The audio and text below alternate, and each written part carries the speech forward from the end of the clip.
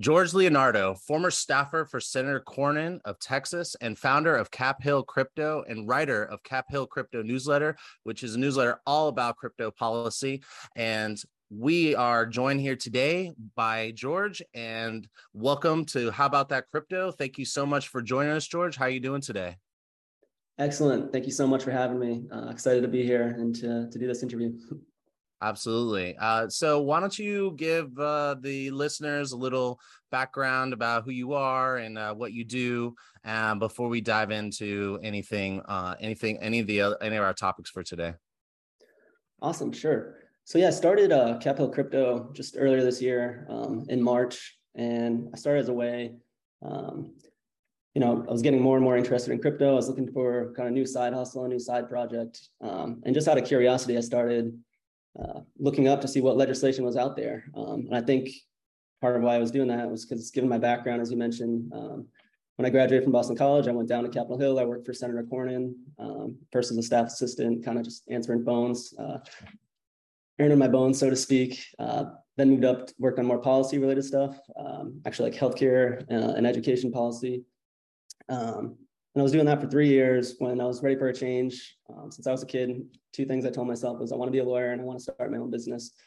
So around 2017, it felt like it was a good time. I was ready for a new challenge. So I applied to law school, went to law school, worked at a firm doing bankruptcy litigation for a year. And then last September, I had my second child, a son, and my wife and I had lived in DC. It was going like 8 years for me, about 10 years for her. And we're like, we want to get closer to home. I'm from Providence, Rhode Island. And so we just knew like firm life wasn't going to work out. So I moved back here. So anyways, I was looking for something new to do. I started reading while I was on paternity leave, just found myself reading a lot about crypto. I read the Bitcoin Standard, the Age of Cryptocurrency. So I was looking for how I could, maybe go into that field, and just seemed like a natural fit to focus on the policy and the law, since that's where my background was. So anyways, fast forward to March, I was like digging through, looking for bills that had to do with crypto. I didn't really see any depository or any place to look. I didn't see anyone kind of writing about it at the level that I would be interested in. So I figured, hey, maybe here's an opportunity. So I started in March, just working on building that. Every Friday, we send out a newsletter that talks about what happened on Capitol Hill in terms of new bills, committee hearings, whatever crypto news there might be. Sometimes, whatever the agencies are up to. Just try to keep people educated on what's going on as far as crypto policy goes. Nice. Awesome. Well, congratulations on the family, and sounds pretty awesome. And congratulations on being able to move home and like pursue your goals. That's also super awesome. With the whole legal world, I've been following that XRP versus the Ripple Labs versus SEC case, and listening to John Deaton, who has the amicus curiae or whatever you say it, is in trails, and there's got to go to court and fight it out and present your case. And it's not like there's a bunch of precedents. So sounds like it could be an interesting time to be there between the legislation and everything that goes along with it. Well, yeah, it's interesting to say that, because that's kind of how I came about the idea for Capo Crypto, is because as someone who's just kind of getting into it and trying to get up to speed on it, I was kind of amazed at how I was like, oh, wait, so because when I was on Capitol Hill, I remember talking to, like, there was one or two people who might have, been willing to talk to me about Bitcoin. It wasn't really a thing. And so it was interesting, kind of diving back in a few years later and seeing where we're at. And I was like, wow, we still don't have a legal definition for what's a security and what's a commodity. And just generally, there was a lot of proposed bills, and somebody was impressed with how many more members were interested in it and sponsoring legislation on it. But in others, I was like, wow, we're still really early in navigating this legal field and this policy field. I'm not a finance guy, I'm not a tech guy, but I was like, all right, since we're early in the policy phase of it, maybe I can add some value here. That's kind of when I jumped in Capital Crypto. That's awesome. So why don't we jump right in? Why don't you update our users? So on the channel, I talk a lot about how I think that the biggest risk to crypto is legislation being not friendly to it. What are we looking at right now in terms of legislation?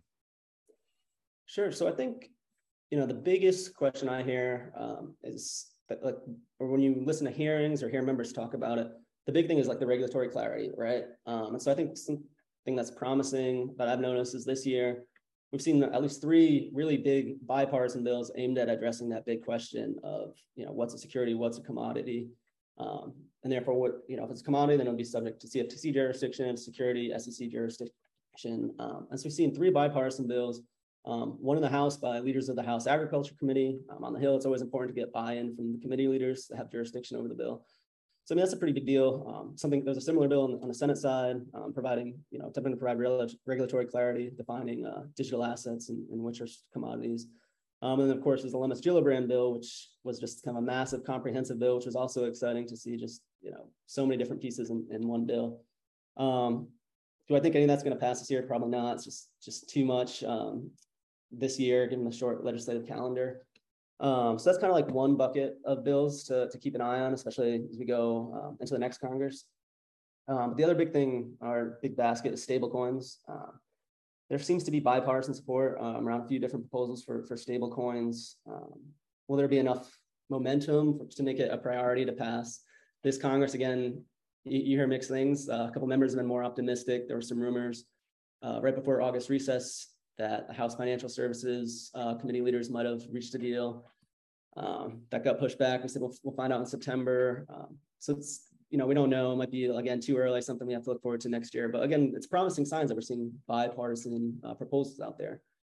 And there's kind of like a handful of bills, tax exemptions for like the small personal cryptocurrency transactions. So you see kind of a variety of bills addressing that, where, I think of it as like the coffee cup exemption. You talk about not having to pay taxes on your crypto if you use Bitcoin to buy a cup of coffee.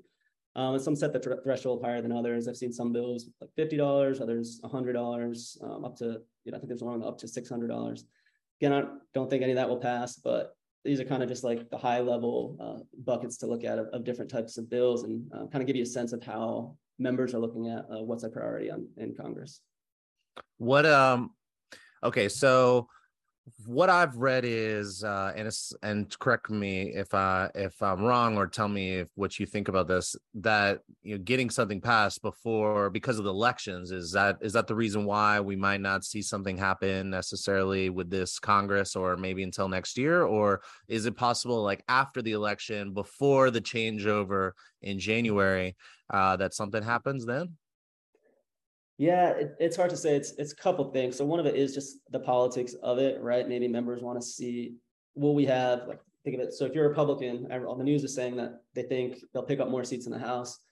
So it's kind of a little bit of a strategy play, right? Where you wonder, do we better off waiting when we have more leverage next year? You just take the deal in front of you. Of course, you don't know what the election is going to be.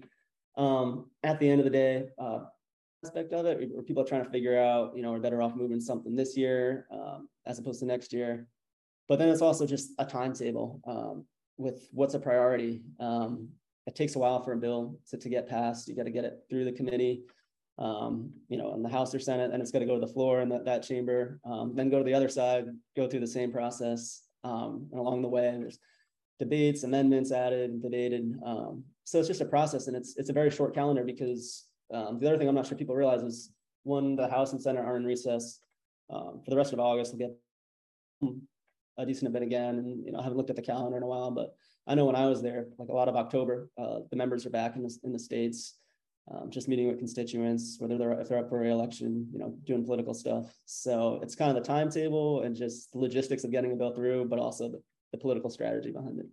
Got it.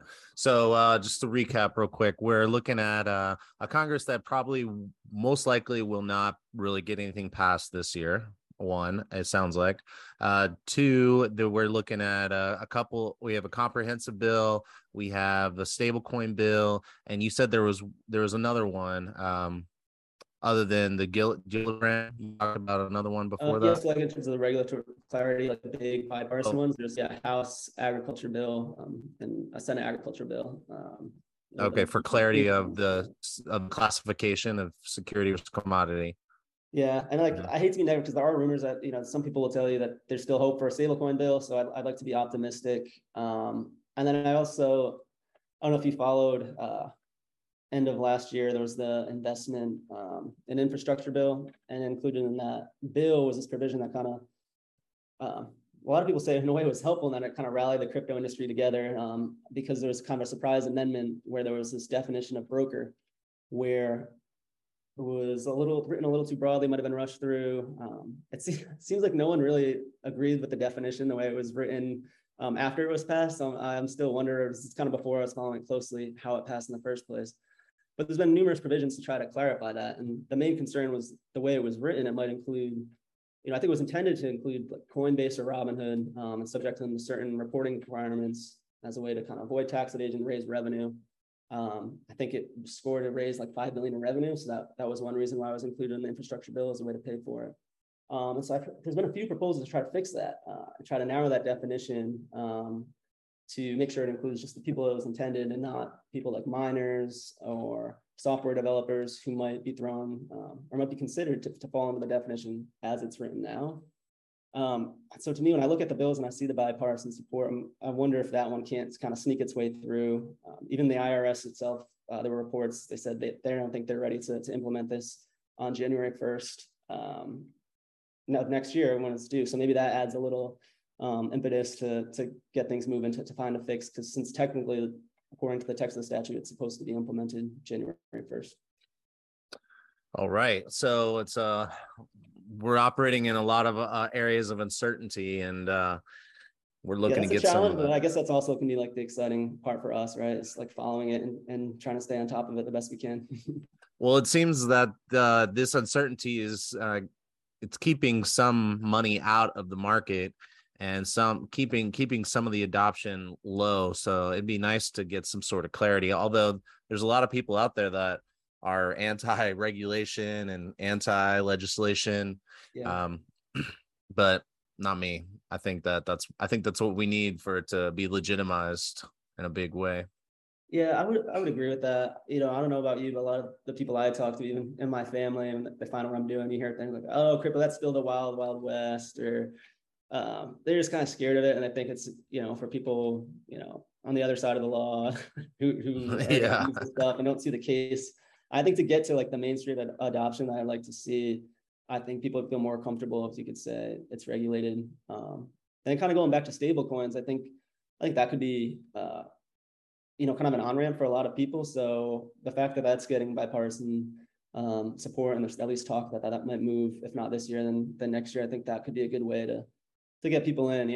Some of the more complicated aspects of crypto and DeFi might be hard for a lot of people to grasp, but stable coins, I think, might be a little simpler. It's like a virtual dollar, right? Right. I know my parents, they ask me about stable coins more than they do Bitcoin, which can be frustrating sometimes, but So would you say that, like, for somebody that's listening or watching, that if they're wondering, like, so just like, what's the super high level, do you have confidence that this remains a non-politicized bipartisan issue? Or do you think that there's a risk that the election could go in a direction that creates some sort of hostility towards the crypto regulation legislation? Yeah, it's a good question. It's something I wonder. It's in just the day and age, you see it on all the other issues. They get polarized so quickly. So it's been great. One of the things, I would be frustrated with as a Hill staffer, it seemed like anytime an issue came before us, you could kind of guess like, all right, this is how Democrats will view it. This is how Republicans will view it. And so it's kind of nice. One of my favorite parts about covering crypto is that it is bipartisan and seems to kind of dodge a lot of the partisanship that plagues a lot of the other issues. With that said, it's always a threat that politics will have a factor in that. I do think you see a little bit of a narrative developing where it's Republicans are more the protecting innovation in the space, and the crypto skeptics seem to be more on the side of Democrats. But with that said, there's some great members on the left, like Congressman Darren Soto from Florida, Congressman Rishi Torres from New York, who champion blockchain technology as hard as anybody. So I hope it stays bipartisan is my answer. Whether that's the case, remains to be seen. Just gotta wait, huh? All Yeah, right. I mean, Well, I guess part of it, is like that's what the education aspects you can look at and trying to just get both sides of the arguments out there. And it's definitely better if you need it to be bipartisan. Maybe that's what I try to tell people. It's not good for anyone when like the tribalism sets in, it'll just set us back. So it's better to try to remain neutral as much as possible. Totally agree. Totally agree. I do not like seeing it being politicized. Okay, so speaking of some uncertainty, we had just saw that there were these sanctions. The U.S., I guess, with the Department of Treasury, put the sanctions out on Tornado Cash. You want to give us a little Capitol Hill and legal insight to that? Because it seems like that's potentially a mess. Yeah. So yeah, it's a tough issue. That's one where it's going to get at what you just brought up, like where it could drive parties one way or the other. It's a tough issue. Because on the one hand, right, it seems the facts are relatively clear. Tornado Cash was being used by some illicit parties for illicit purposes, whether it was North Korea hackers or evading sanctions. I think I saw Chainalysis put together a good report. I shared it in my newsletter last week that had like a pie chart of showing, how the funds broke down. But that said, I think it was like, I want to say 30% at the highest that was used for illicit purposes based on their analysis. So you wonder, one, just from like the political aspect of things and how members of Congress are going to look at that. It's like, how do you balance protecting the privacy rights of, perfectly lawful use and users using this, with the fact that, it's obviously not going to be popular if you're a member of Congress if someone can run an ad against you saying, oh, you helped support evading sanctions or help North Korea launder money.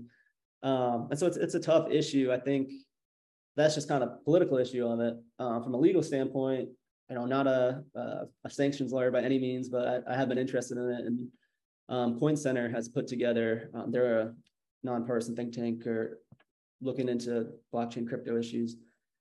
And, they put together a good legal analysis I saw where, there are some questions of just the way legally these sanctions come out, like whether they exceeded their statutory authority, at least with some of the sanctions.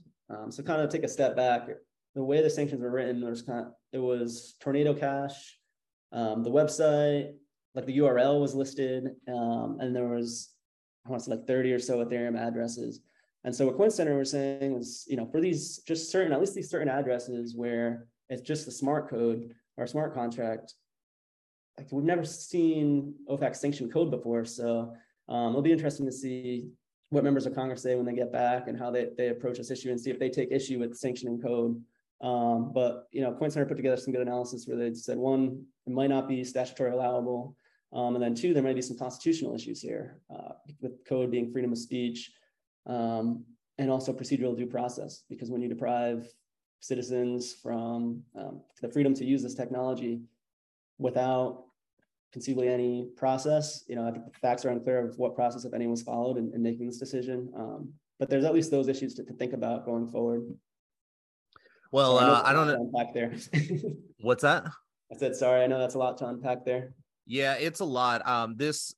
When I first saw this Tornado Cash thing and I saw that it was connected to the North Korean hacker group, Lazarus, I think it is, that was like, oh, well, we definitely don't want to be like arming, helping fund nuclear weapons for North Korea. But then I saw like a bunch of people were pissed about it. So they started sending small amounts of ETH to a bunch of different addresses of like celebrities and other people, which was taking them kind of like causing their address to get like frozen or blacklisted or whatever happens. So that sounds like they could essentially, in theory, couldn't they just send it to a bunch of addresses and basically like jam up the entire ecosystem of Ethereum? I mean, if a bunch of addresses, and if these are big addresses, exchange addresses, I don't know. It just seems like it's like a recipe for disaster. Yeah, that's interesting. I saw that story too. And my first question too is just from like an enforcement perspective. Like the way I understand it is these sanctions are strict liability. And so like whether you intended to violate sanctions or not, or like receive funds from Tornado Cash, you could still, by the letter of the law, like have violated these sanctions. So, the example you bring up where someone's just spraying Ethereum left and right into random addresses, like obviously I think they'll prioritize this prosecutorial discretion, which ones they're going to go after, but it still just kind of brings up like, I don't think the novelty of the issues we're facing in the legal space of one, like, is this legal? And two, like, if it is, how is this going to be enforced? Right. we haven't seen it before. It's unprecedented, as you mentioned. Right. Well, I think it's going to be really interesting to see. So I guess what I also saw was Coin Center. I think they filed a lawsuit. Is that right? Or they're going to court or something like that? So I don't know if they filed it yet. I think, what I read, the last I've read of it was, they put together the arguments, they posted that, but like it hasn't been filed in a court yet. And I think they're kind of fleshing through the arguments. I'd imagine it'll take some time to really dig into the precedent that is out there with sanctions laws in general, and then see how to apply it to this new case. But that generally takes, I would imagine, like a few months or so, but maybe they're faster than Yeah. I think. But yeah, it will be interesting. I'm definitely going to follow that closely to see what arguments they make, one, and two, like how a court would receive those. Well, Kevin O'Leary on an interview, I don't know if you saw it, he said that Tornado Cash is a crypto cowboy with arrows in its back. He said he's sick of crypto cowboys, and he says that it's fine that it's a sacrificial lamb. He doesn't care about this thing. He wants to get rid of anything that's gonna get the nose turned up by regulators, and he thinks that the guy that got arrested at Holland or somewhere, that's okay that that dude is arrested, because it's just one sacrifice for the greater good and movement of crypto. Do you have any thoughts about that? I'm a big Kevin O'Leary fan. I get that argument. I've seen that argument. I kind of get to like the political aspect of it, where I get that, where maybe, like, if I'm understanding him correctly, the argument is, all right, well, if we clean up some of that bad stuff, and like what we talked about earlier with the Wild West of crypto, that narrative kind of goes away. It's like, oh, see, we can police this. My problem with that argument is that that's usually not how we look at the law, right? Like, because bad people are using it, no one can use it, right? Right. And I do wonder about it's just kind of interesting, because the burden seems to be on the people who want to use or have financial privacy, right? It's like you need an excuse to say why you want your transaction to be private, rather than the burden of being like, why shouldn't we be able to be private? Does that make sense? Yeah. And so when I look at it from that perspective, and I see, it's only 30% are using it, and the slippery slope argument, where, all right, so sanction, this is code at the end of the day. Like, what kind of precedent are we setting when we say it's okay to just basically ban pieces of software? I'm kind of just thinking about these issues with the Tornado Cash. So it's, this is my opinion on it. Just, I don't know, I guess I divide it into two ways: the ways Congress will think about it, and then, my own political philosophies of wanting to protect financial privacy. Totally. Yeah. I like the way you put it. Yes. From an angle of, let's clean this up and make this legit and get rid of this stuff that's looks super illegitimate, like something to launder money, and get rid of that. But yeah, the legal side, it seems like there's a big conversation that's going to be had, or a big fight that might be had, and that sounds like kind of exciting, because it also is legitimizing the space in a way by just having it so public, and these lawsuits and judges and lawyers and all the regulators, they have to get in and they have to present their argument. So more headlines to come. I do feel like more people have talked to me about Tornado Cash than a lot of maybe your average week on Capitol Hill, which is a bill or a hearing that goes on. Tornado Cash really seems to touch on I don't know, it seems to bring out people feel passionate about it one way or the other, right? Yeah. And so we'll get people thinking about these issues, and at some point the industry is going to have to confront it. So better start now, I guess. Awesome. Well, thank you so much for giving us this update. Is there any last piece of information that you think that people should have in terms of these topics? Only thing I guess might be a good note to close on is, having worked on the Hill as a staff assistant, taking calls, and as a legislative correspondent, where I'd read all the mail that came in. It does matter, if people feel passionate about crypto issues, however they feel about them, it does help to weigh in. If you ever, happen to be in DC, check in with your members. I think the more people or members start hearing about it, and how people feel about it, maybe, it does move the needle. It will take time.